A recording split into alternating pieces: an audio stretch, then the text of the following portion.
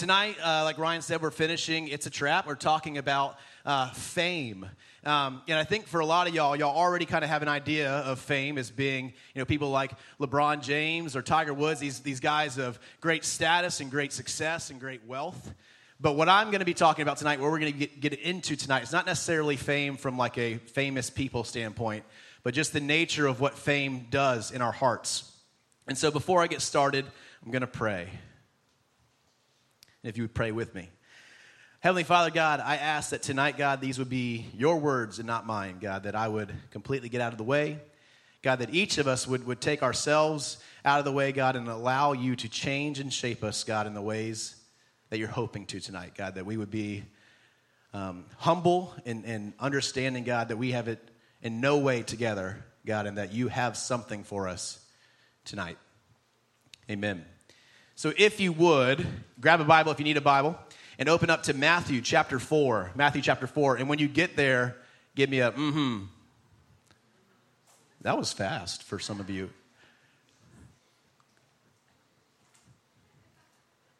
I need at least one mm-hmm. Does anybody have a real Bible in their hands? Matthew 4. Matthew 4, yes. It starts the New Testament, Matthew. And you're going to go to the 4th chapter of Matthew, in the first verse of that chapter. And we've been talking about this account in Matthew where the devil comes and tempts Jesus. The setting is that Jesus goes into the wilderness and he fasts for 40 days and 40 nights.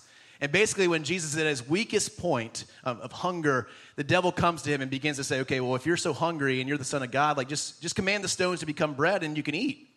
But what we see each time as we've been going through this series is that Jesus has a rebuttal, or Jesus has a refute, or Jesus has an answer for every temptation the enemy throws at him. And tonight's no different.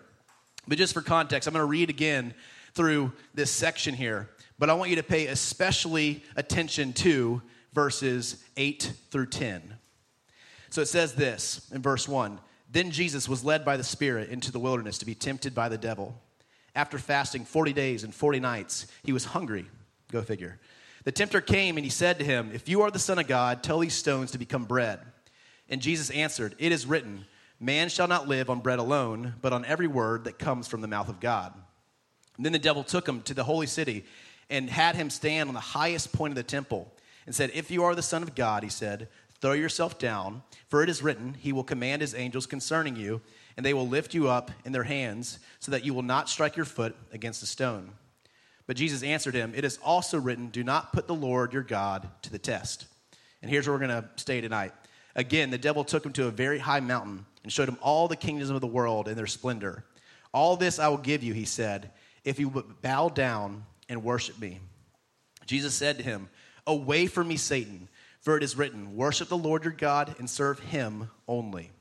Then the devil left him, and the angels came and attended him.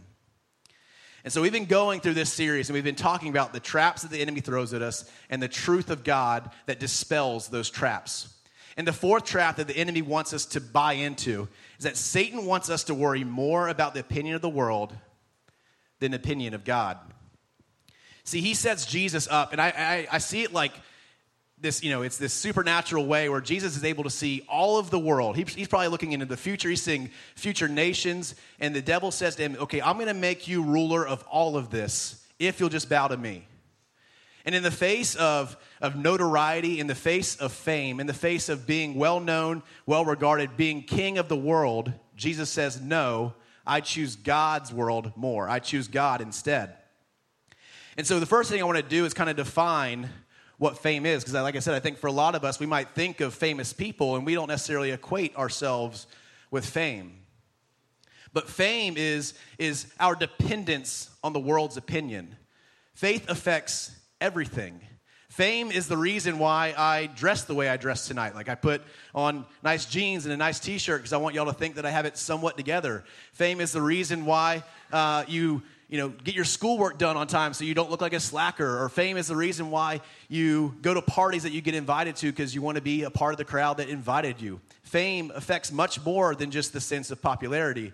So if you're sitting out there right now and you're saying like, Cole, I don't necessarily strive to be popular, like this doesn't matter to me, I promise you that fame is impacting you somewhere. Because fame affects everything. It majorly shapes our lives. And one of the toughest things about fame that I want us to grasp tonight is that fame is based solely off the appraisal of someone else. I can say that I'm popular, but my popularity is only legitimized in you agreeing and you seeing and feeling like Cole is popular. If you don't buy into that, if you don't believe I'm popular, then I'm not popular. Even down the context of success. Like if I'm successful, I can admit that I'm successful, or if I was successful, I can admit that I'm successful. But you're not successful unless people deem it a venue or a venture worth being successed over. Think about it like this. You have doctors and scientists right now who are doing insanely miraculous things in the field of medicine and chemicals and all this kind of stuff that a lot of us probably never know about. But then you have a doctor who comes along with a new diet plan, and he's over every single talk show circuit because what people care about determines the value of his success, determines the value. And so right from the beginning, one of the hardest things and toughest things I want us to get and buy into is that when we're struggling with fame, we're depending our value based off of somebody else's opinion of us. And I think for some of us, as we now kind of have an idea of what fame is, you might be asking me, okay, well, Cole, why does that matter? If I, want to be popular, why is that a big deal? If I want to be well-liked, why is that a big deal? And the reason why it's a big deal is that fame in the hands of us falls short every single time. That us worrying more about the world's opinion of us than God's opinion of us matters greatly. That, yes, Jesus could have probably handled that because he is perfect, but we are not perfect. And so us focusing on fame falls short every single time. It causes you to make decisions that you normally wouldn't make, or that you probably weren't going to make in the same timeline that you made them. I think about it like this, or case in point number one is, you go to a party and somebody offers you a drink. And your first reaction in your mind is, well, I don't want to drink because, first and foremost, I probably don't like the taste. Like beer doesn't taste good. I don't want to drink the beer. But because other people are drinking, or because I want to be known as somebody who's willing to take a drink or have fun with the group, you might, accept the drink offer. Or if you're hanging out with friends at somebody's house and somebody brings out something to smoke with, and you maybe have never smoked before, and you don't have any desire to smoke, but just because you want to be known as somebody who's willing to try something new or fit in with this particular group, fame has forced you into, something new, something that you didn't want to be a part of. Or one that, is so hard because it was in no way an issue or a reality that existed when I was a kid because the technology wasn't there. But, fame is what causes you to send pictures of yourself to somebody when it's late at night and you're wearing, a bikini, or you're wearing something less than a bikini, because fame has forced you to desire to be desired. You want to be legitimized, and people saying back to you, man, you're so good looking, you're so hot, man, I want to be with you. And like that need for their approval has forced you to make a decision outside of God's plan for you. And right in there lies just the biggest issue with this trap, is that if we care more about what the world thinks of us than what God thinks of us, we're going to be far more likely to choose what the world would have for us than what God would have for us. And what God has for us, if we believe in him, is perfect and great and good and holy. And what the world has for us, what I want to show us tonight, is the opposite of that. It's finite. It doesn't last. It doesn't change us the way that God's opinion of us does. The other reason why fame affects us negatively is because it'll never be enough. I've had the opportunity to speak a few times, and a few times I've spoken, I feel like I share similar stories because in a lot of ways I would say that I have a very much experience-driven wisdom on fame. I was very, very popular throughout middle school and high school. I was well-known. I was well-liked. And fame for me in my past was a huge, huge vice for the enemy. It was a trap that I fell into all the time.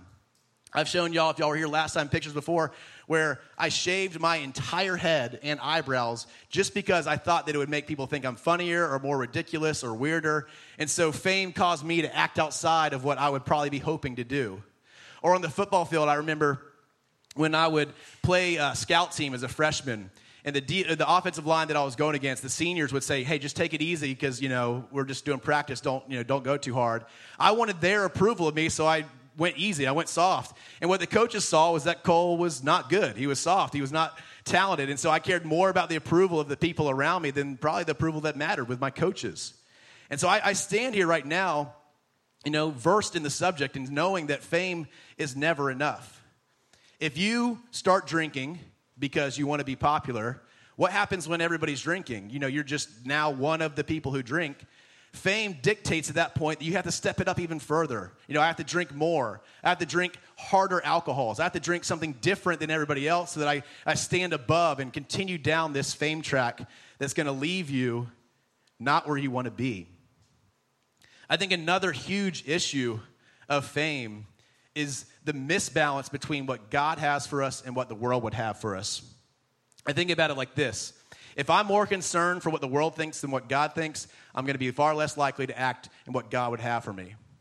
The way that I see this largely in my life and in my experiences is on the mission field.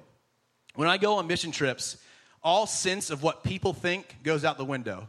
And I'm so on fire for what God is going to do and on fire for what God has for me there that I am more willing to step more boldly, to talk more confidently, to be more miraculous, be more strange and weird for the sake of Christ than I would be in the environments of my friends or the environments of my home. Because when I get out there, those people don't know me, that it doesn't matter what they think about me. And so we see a misbalance between what God would have for us and what the world would have for us. I think another thing that it does that I think in this room in particular is so heavy is that it delegitimizes our relationship with God. It works in the opposite direction of what God would have for us if we're concerned with more of what the world thinks about us. The way that I see this show up the most is in this series, we've had this opportunity over here on the left, or y'all's right, for this butcher paper wall where we've been writing down the traps in our lives or the things that the devil or the enemy has been throwing at us, these areas in our lives of strain and struggle. And for a student ministry of over 200 like we have, that wall is relatively empty. That your fear of what people might think if you're willing to write what's really going on in your life stops you from writing what's really going on in your life. And I know that that's true because, again, as we pray over your prayer cards every single week, what I see is that you are far more willing to be vulnerable and authentic and real with what you know isn't going to be seen by everybody else. And I don't say that to say that, like, if you don't write something up there, you're a worse Christian or God honors it less. But if we really buy into God's opinion of us, which, as Ashley said, was exclaimed boldly at Easter, that his opinion of us is that we were so valuable that he would choose himself to die in our place. If we hold to that, then we would be far less concerned with what people think and far more willing to own up to the things in our lives. And I say that from no point of superiority. When I walked to write what I wrote over there on the wall, there was a moment of pause in me where I said, no, I can't write that. I can't write what's really going on in my heart. Because what if a student saw me, a leader, struggling with what I'm struggling with? But in that moment, I was able to, push through because God was pressing on my heart. And so I wrote what was really true. And I felt all the more relieved, and grace poured all the more into my heart for doing that. And what I've come to realize is now when I look over to that wall, it becomes a celebration in my heart. Because not only do I see what God's been doing and working on in my life, but I see what God's doing in the lives of each and every one of us. I think we have this belief as Christians that in a room full of Christians, we shouldn't be struggling with anything. That as Christians, we should have it together. If we believe God's changed our life, then our life should look different all the time. And it should look great all the time. And it should never have anything wrong with it. But the very moment of our belief in God was us also acknowledging that we were imperfect. The very act of God's grace happens because we weren't good enough. The very moment of God's sacrifice was because we couldn't do it. So we can celebrate together on the wall publicly what we're struggling with because we can believe fully that God's opinion matters and not the world's. So understanding kind of the downfalls of fame, helps me then to decide, okay, well, what's next? You know, like, Cole, how do I fight against this? What do I do to give up this dependence I have on the opinion of people around me or the opinion of the world? And I think first and foremost, one of the things I'm excited about is just talking from a very practical level. You know, in a room like we have tonight, like there's some of you here that, you know, maybe you've never received Christ or never believed in God or just here investigating. And for some of you, you know, you've been following Jesus for a while. But in either circumstance, what we're about to talk about matters, or it makes sense, or it is real, it connects. Because what we're about to talk about is just based off of how it is. Like it's not something God determined, it's like just how it is. So first and foremost, the reason why we can fight against this, or how we can fight against this, is that you can decide in your mind that it doesn't matter. That what people think doesn't matter. And I know that's easy for me to say right now up here, and I get that it's hard to picture this. But if there's another thing that I wish that you would just buy into fully, is that it really, really doesn't matter. If I could start over right now as a sixth grader, I would be fully myself all the way through school. I would not feel this sense of I needed to be a better version of me or a different version of me to get people to like me. I would just be Cole. But what I know to be true for you guys is that the world around you seems so permanent, and it's not. Even the timeline of graduating is going to dispel that issue of worrying what people think about you. When I graduated high school, I went on to college at the University of Florida, go Gators, and I graduated with 27 students from my graduating class from Fletcher. And so on a very real level, I went with a lot of friends from high school to college. But what I very quickly picked up on in college is that it doesn't matter anymore. Like, I didn't go to college and say, like, hey, I'm Cole, senior class president of Fletcher High School. How's it going? Like, I'm the cool kid.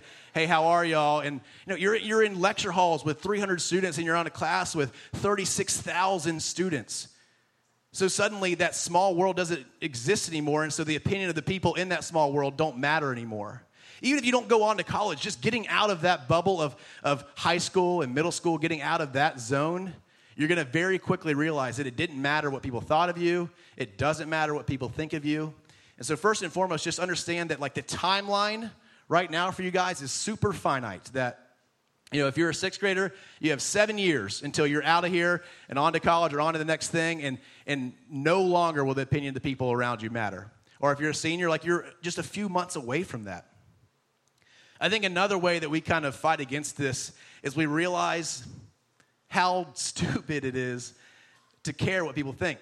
The reason why I say it's stupid is because if I base my value off the opinion of somebody else, what happens when their opinions change?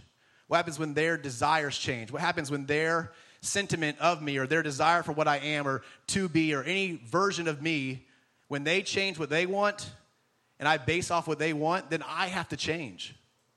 I think about it like this. Like, if you sat here on top of this table, a Chick-fil-A #1 sandwich meal with a large fry, half and half sweet tea, 4 Chick-fil-A sauces, and 2 srirachas. And right now, I could look at that and not really care because I'm not hungry. My determinant of value for food depends solely on how hungry I am. And I know a lot of y'all think that Ryan is the one that loves Chick-fil-A, but I was baptized in Chick-fil-A sauce. Like, I've grown with it and breaded in the patties by Justin and Nick. Like, I know what my heart has for Chick-fil-A when I'm hungry. But when I am not hungry, like, Chick-fil-A doesn't bother me. So the same thing is true. If I'm concerned with what Nicole thinks of me, and Nicole is ridiculous and crazy, and one day Nicole wants me to be this, and the next day Nicole wants me to be this, like, where am I ever going to find stability in that? And one of the biggest things that we see in Scripture and from God is that His opinion of us is constant. From the very beginning of time till whenever He redeems us again and ongoing into eternity, God has said that we were worth the sacrifice of Himself. That's never changed. And yet we want to or desire to or hold on to the opinion of people around us for whatever reason, even though it's so fleeting. I think another way that we get away from worrying about what people think, one second,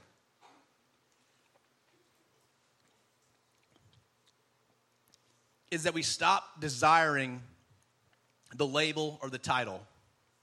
When I was in school, my desire to be known as the kid who was funny or ridiculous or weird or crazy, well-liked, forced a lot of my decisions.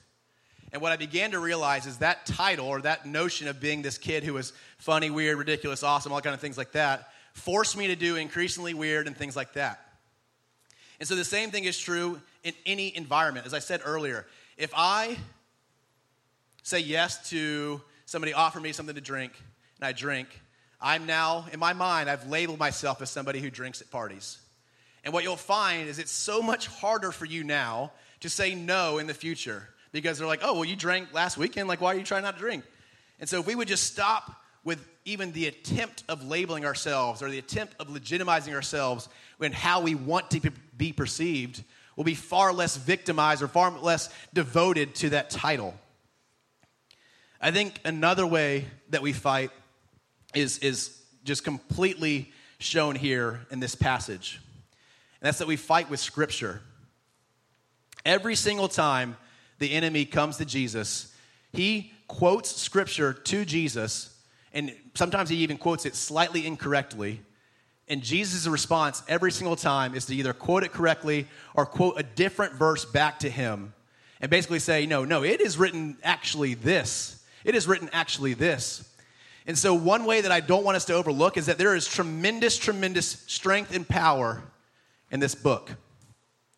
I think that another word for trap that the enemy throws at us would be a trial. And one of the things that the Bible says about trials in James 1, it says that for consider it pure joy, my brothers, when you face trials of various kinds. For you know that the testing of your faith produces steadfastness. And let steadfastness have its full effect so that you may be perfect and blameless, lacking in nothing. And if any of you lack wisdom, let him ask God, who gives generously without restraint to those who ask, and it will be given to him. But let him ask in faith without doubting, for the ones who doubt is like a man or a wave of the sea that is driven and tossed by the wind. For he is a double-minded man, unstable in all his ways. That's a scripture that I've devoted into my heart because it is a sword that I fight with constantly. When I face trials, when I face issues in my life, my mind goes right to that scripture, and I'm all the more encouraged for it. We fight with Scripture. I think another thing that we have to see here is that in this passage, you see how Jesus fights is that he is unrelenting. The devil comes at him with one thing, Jesus refutes with another. He comes at him with three other things, and he refutes with three other things as well. And one of the verses I think kind of gets lost in this passage that's so powerful if we would grab onto is verse 11. It says, then the devil left him, and the angels came and attended him. See, I know where y'all are at because I've been in the same place, or I'm still in the same place in some ways. And in your mind right now, you're saying to me, Cole, you don't understand, like, the temptation to do blank is too hard for me to say no to, because eventually I'm going to have to say yes. You know, if I say no to this person asking me to send a picture tonight, somebody else is going to ask for a picture 2 weeks from now. So I might as well just give in now. Or if I refuse the first offer of a drink, they're just going to keep offering it, so I might as well just give in the first time. But that's not true. What the Bible tells us here tonight is that if we're willing to fight to the end, the enemy will give up. He will leave. The enemy realizes he's not going to dupe Jesus. He realizes he's never going to get through and ruin God's plan for Jesus, and so he just leaves. And I know for some of us, the idea that I'm never going to struggle with this again seems impossible. But I now stand before you today, I still like to be liked, but it is in no way the dark area in my heart that it was when I was a kid. And so I know that while as a kid I thought, I'll be worrying about this forever, I no longer worry about it. And so there is truth that if we're willing to fight to the very end, God will prevail. And I think the last way we fight is that we trust in the truth and not the trap. See, the truth that we have, the truth number 4, is that the kingdoms of the world will fall away, but God's kingdom is eternal. The kingdoms of the world will fall away, but God's kingdom is eternal. Just logically, what that means is that if we are with God, our eternity is set with God. If we are in God's kingdom, then we are with eternity, with God in that kingdom. And yet we, time and time again, allow ourselves to be swayed, to allow ourselves to be affected, allow ourselves to be saddened and hurt and changed by a world that is passing away. As I said earlier, the world of high school is passing away as you graduate. But also this world that we live in today that's broken and hard and filled with people that hurt us, it's passing away as well. And so why would we choose to live for this world? In light of what God could do with our eternity, why would we choose to live for this world? You see, because God secured our eternity. He secured our eternity. As Ashley said earlier tonight, when we look back to Easter a week ago, Easter is a celebration of God basically saying forevermore our eternity was secure. That forevermore our value was secure. That forevermore God's opinion of us was that it was worth the sacrifice of himself. That he decided as he looked to our generation and every generation before us and every generation and after us and every single sin that every single generation combined would commit and every single act outside of God's will. God looked at all of that and decided that his death was still worth it. That he'd rather die than see us separated from him for eternity. And I think tonight, for some of you, that's a shock. Or maybe that's something that you've heard before, but you've never given it a chance. And the last thing I want to do tonight is give you that chance. That if the idea of God's eternity being forever securing your value, as opposed to the world's right now, forever shifting and changing, and your value shifting and changing in the midst of what the world desires for you. If for the first time tonight, you want God's grace to reign in your heart, and you want God's forgiveness to pour over you. See, because the ugly truth of Easter is that the sacrifice had to be made. Because we had acted outside of God's will, there was a gap formed between us and God. And so Easter was God's rebuilding of that bridge and reconnecting of that gap. And that's God basically making a way for us to be with him. But that way only happens through Jesus. And so tonight I want to give you a chance to be a part of that way, to be a part of that sacrifice, to be a part of what God has done for generations and generations and generations in the heart of believers. And come to that conclusion for yourself as well. And so if you would, just bow your heads right where you're at and close your eyes right where you're at. And if for you, for the very first time, you want God to be the Lord of your life, you want that forgiveness, you want your eternity to be secure in his eternity, I want you to pray with me. And my words aren't special. Me praying for you isn't special. It's about what you believe in your heart and what you want to be true in your life. But if that is you, if you want that salvation, I'd ask that you would pray with me. Heavenly Father God, I acknowledge that I have failed. I know that on the cross, God, your death was necessary. Necessary because of the issues and the gaps that I had formed. But God, I ask you now, God, for that forgiveness. God, and I praise you, Father, for your sacrifice. God, I ask that you would be Lord of my life. And that my eternity will be secure in your eternity, in your kingdom. God, I pray all these things in your name. Amen. So the last thing that we're going to do tonight is we're going to respond in worship. And I don't know where this hit you tonight.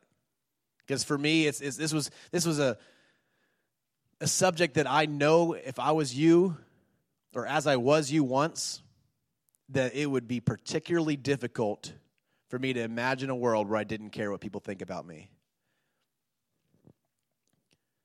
But we don't have to anymore. God's eternity, God's opinion, God's value in us is secure and stable.